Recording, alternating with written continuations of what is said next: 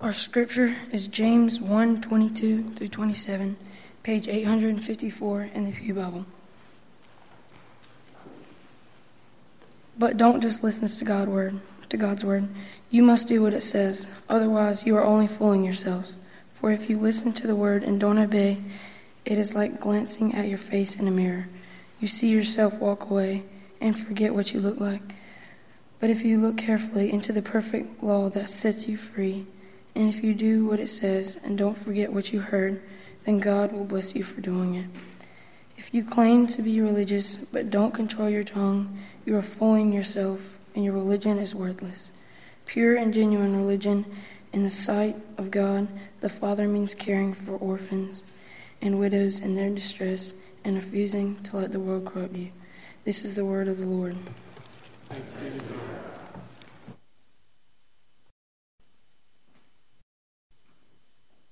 When we walked into that room, everything changed for Anna Carson. She didn't know it. She was completely oblivious to anything significant having occurred. Numerous doctors, specialists, nurses had held her. We were just another set of hands and faces on that day. But we weren't there to pull a shift or to assess or address her medical needs.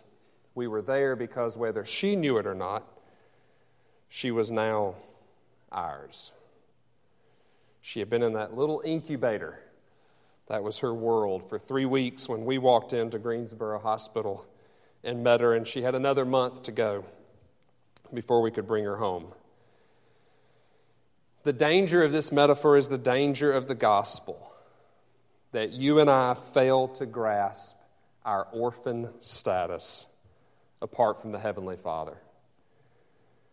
We all know that a baby is nothing if not dependent. They can do absolutely nothing for themselves. But then we grow up and we fool ourselves. We slip into believing that we can handle this. We can handle life. We can control ourselves and take care of everything.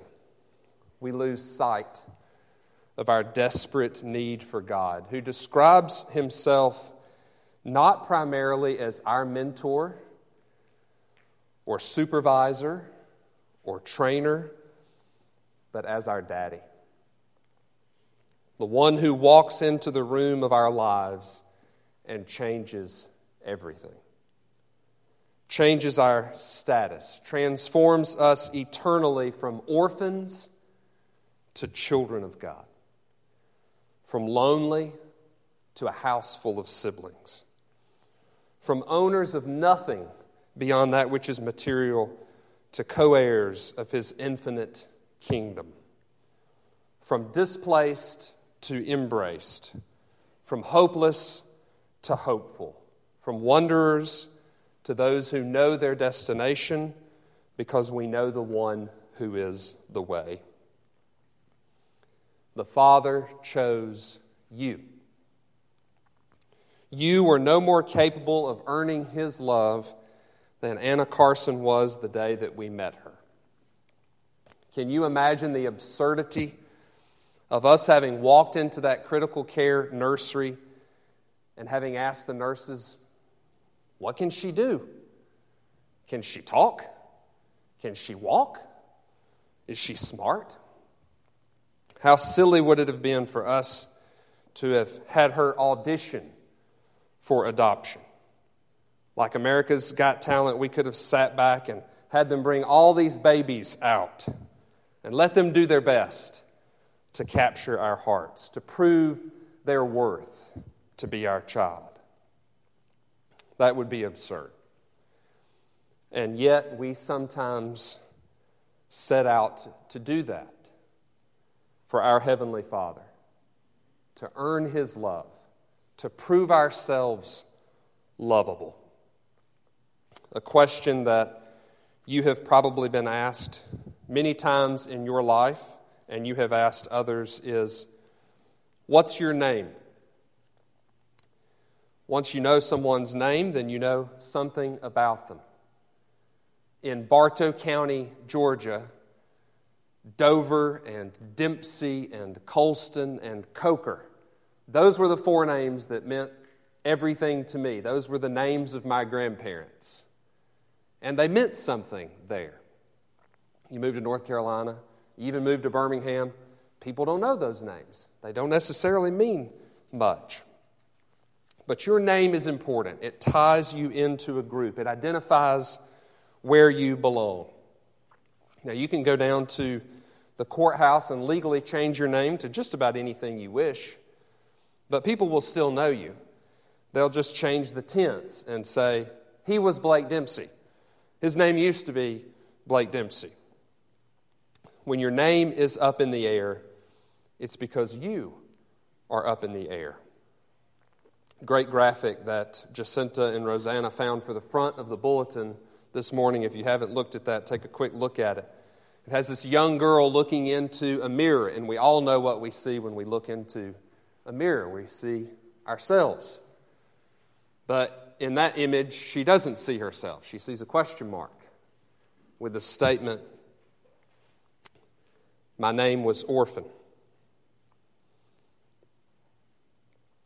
An orphan seeks a permanent home, a family, a new name, a means by which to be identified with the group. When names fall off and we identify people by some other method like numbers, that can be dehumanizing. Some of you may have experienced something like that, maybe military life or in the prison system. Your name doesn't matter much. You're assigned a number. I want to show a statement up on the screen. This is a statement that you might not necessarily agree with, but I'm setting out this morning to convince you to agree with it. It's probably 4 words that perhaps you've never said before, but I would invite you to say these 4 words with me. I was an orphan. I was an orphan. We were orphans. That was our name. What else can it mean to be lost spiritually? When you're found, you're placed in a family. There are so many scriptures that we could go through this morning, and we simply don't have time. But I do want to run through a few of those this morning. There's a couple from the New Testament here, Ephesians 2:19. Consequently, you are no longer foreigners and strangers, but fellow citizens with God's people and also members of His household. And from Galatians 3, so in Christ Jesus, you are all children of God through faith. From the Psalms, from the Old Testament, Father to the fatherless, defender of widows, this is God, whose dwelling is holy. God places the lonely in families. He sets the prisoners free and gives them joy. In a longer passage from one of the most powerful chapters in all of Scripture, Romans chapter 8, for those who are led by the Spirit of God are children of God. The Spirit you received does not make you slaves so that you live in fear again. Rather, the Spirit you received brought about your adoption to sonship. And by Him we cry, Abba, Father. The Spirit Himself testifies with our spirit that we are God's children. Now, if we are children, then we are heirs, heirs of God and co-heirs with Christ, if indeed we share in His sufferings, in order that we may also share in His glory.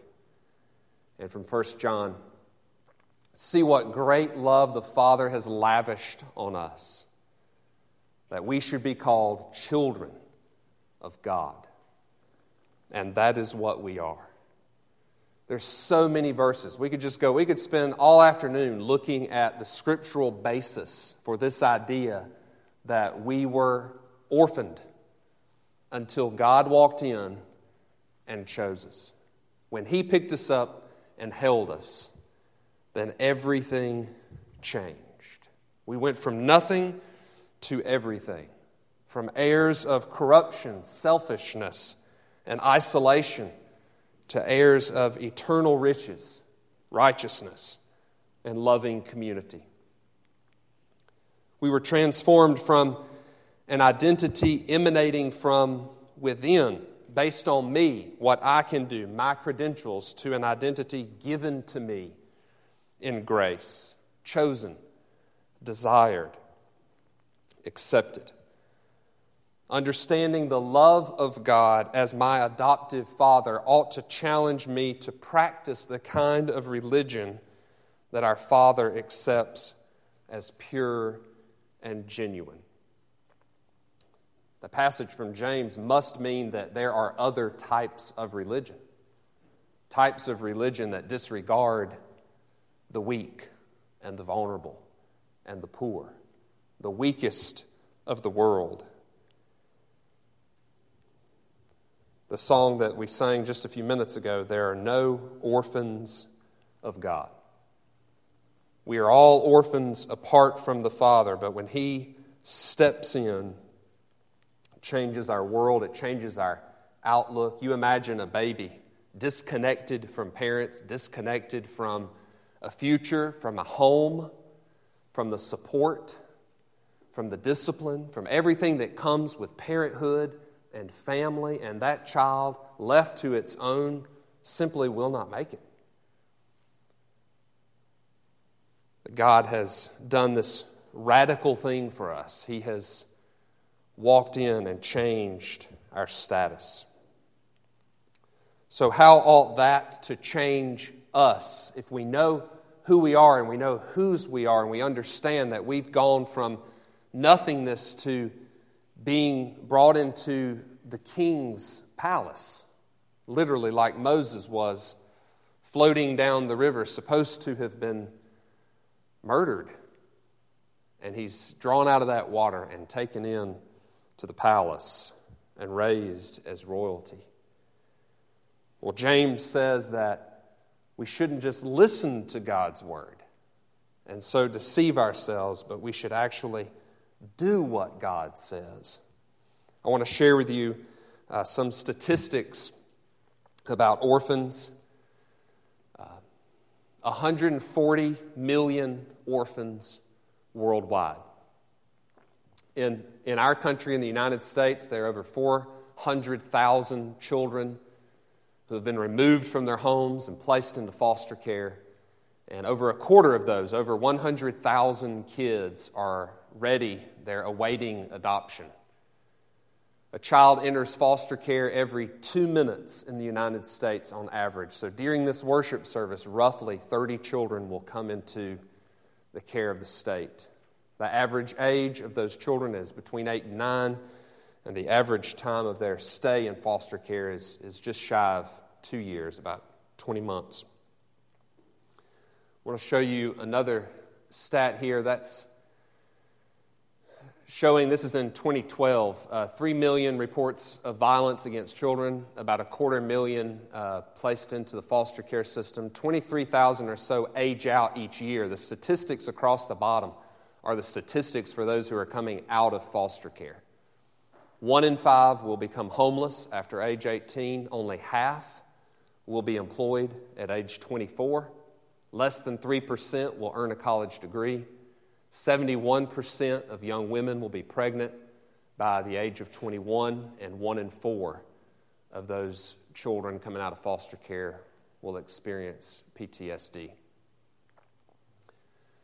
This is an interesting map. I've never seen a visual quite like this, but basically what it does is the brown color is representative of each state's children who are in foster care. That bluish color there, that represents the number of churches in each state. So we see the number of kids waiting in foster care to be adopted. That's just over 100,000. And yet there are almost 350,000 churches across the United States. A powerful graphic that visually shows us that there are far more churches than there are orphans in this country. So why are there orphans in this country? I want to share a couple of slides with you. We actually have a handout. I did not put it in all of the bulletins, but for those of you who are interested in this, on your way out of the sanctuary this morning on the table, there are copies of this. These are from the Alabama Baptist Children's Home. If you haven't been around here a while, you're just visiting this morning, then you may not know that Brookwood has a very strong historical relationship with the Alabama Baptist Children's Home. Lillian Corley is actually the president of their alumni.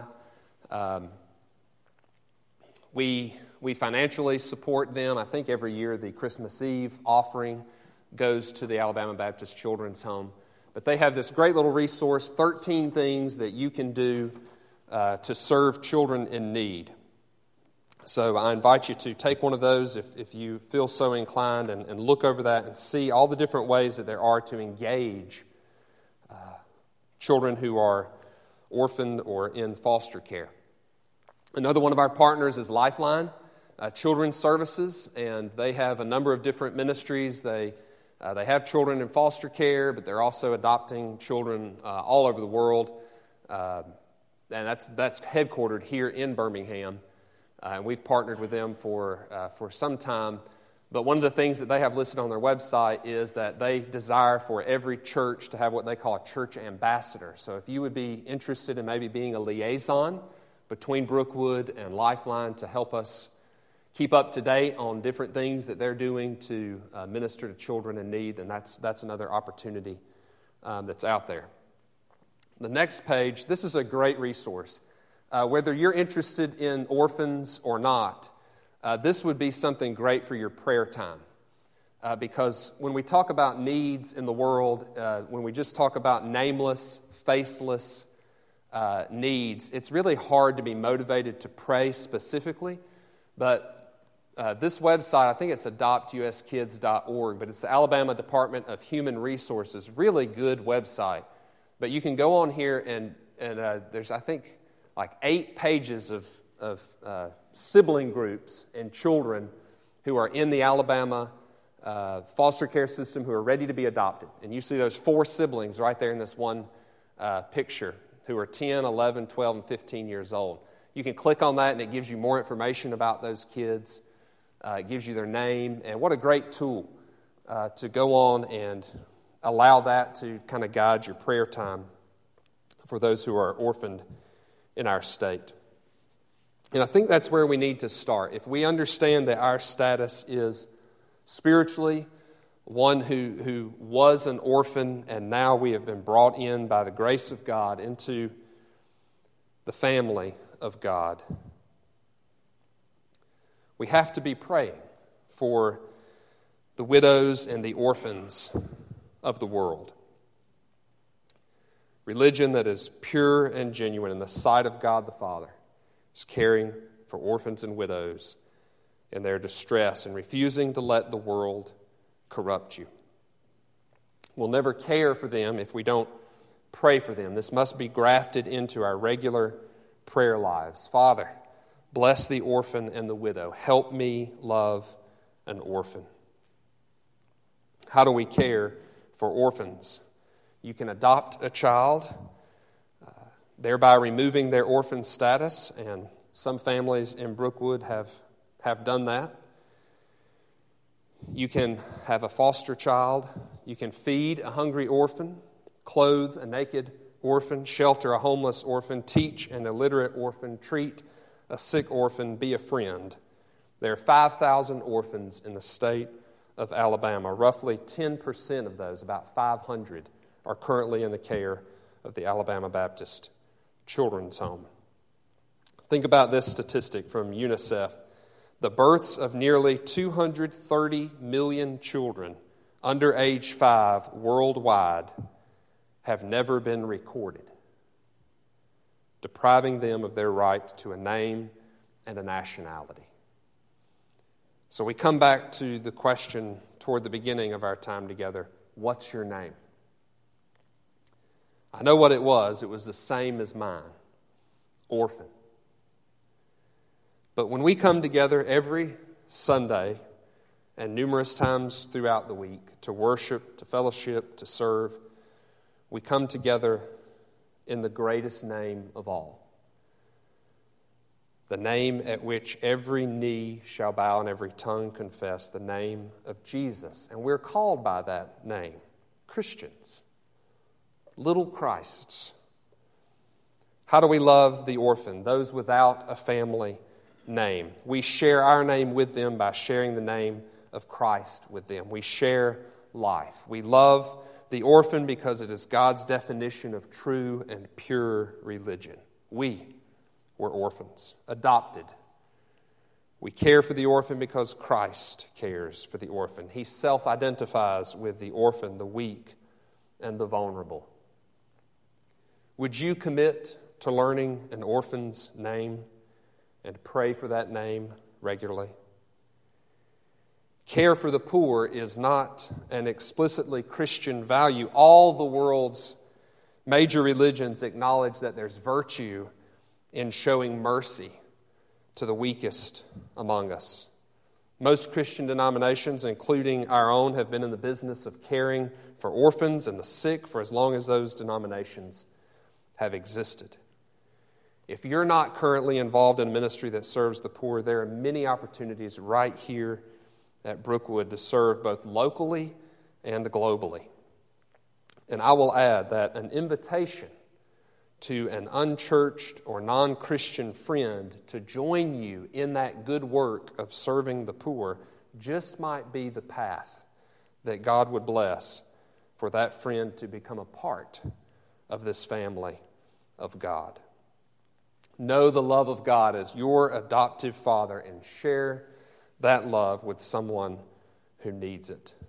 The last verse that I want to share with you this morning from the book of 1 Samuel. For the sake of His great name, the Lord will not reject His people, because the Lord was pleased to make you His own. Would you pray with me? Abba, Father, our Daddy, we thank you, Lord, that you have walked in to the room of our lives, that you have gently picked us up and held us in your arms, that you have transformed us. We were hopeless, God. We were dead in our sin. We were so weak and vulnerable on life support. And yet, Lord, you have held us close to your chest, allowing us to hear your heartbeat. You have whispered sweet truths into our ear. You have sung lullabies over us, God. Lord, forgive us, for there are days and moments where we lose sight of our former orphan status, and we fall into the trap of legalism, of working, of trying to prove ourselves worthy of your love, trying to earn our status as children. And Lord, we don't need to do that. May we rest in the truth of knowing that we are yours. Not because of all of our good works. Lord, those things apart from your grace are worthless, filthy rags. But God, because you have looked on us and you have had mercy and you have treasured us, God, and you have said to us, who were once orphans, you have said, you are mine, son, daughter. Lord, may we rest now and always in that truth. Thank you, God, for your grace. Thank you for taking us unto yourself, for changing our outlook, for redeeming our eternity, for giving us hope. In Jesus' precious and powerful name we pray. Amen.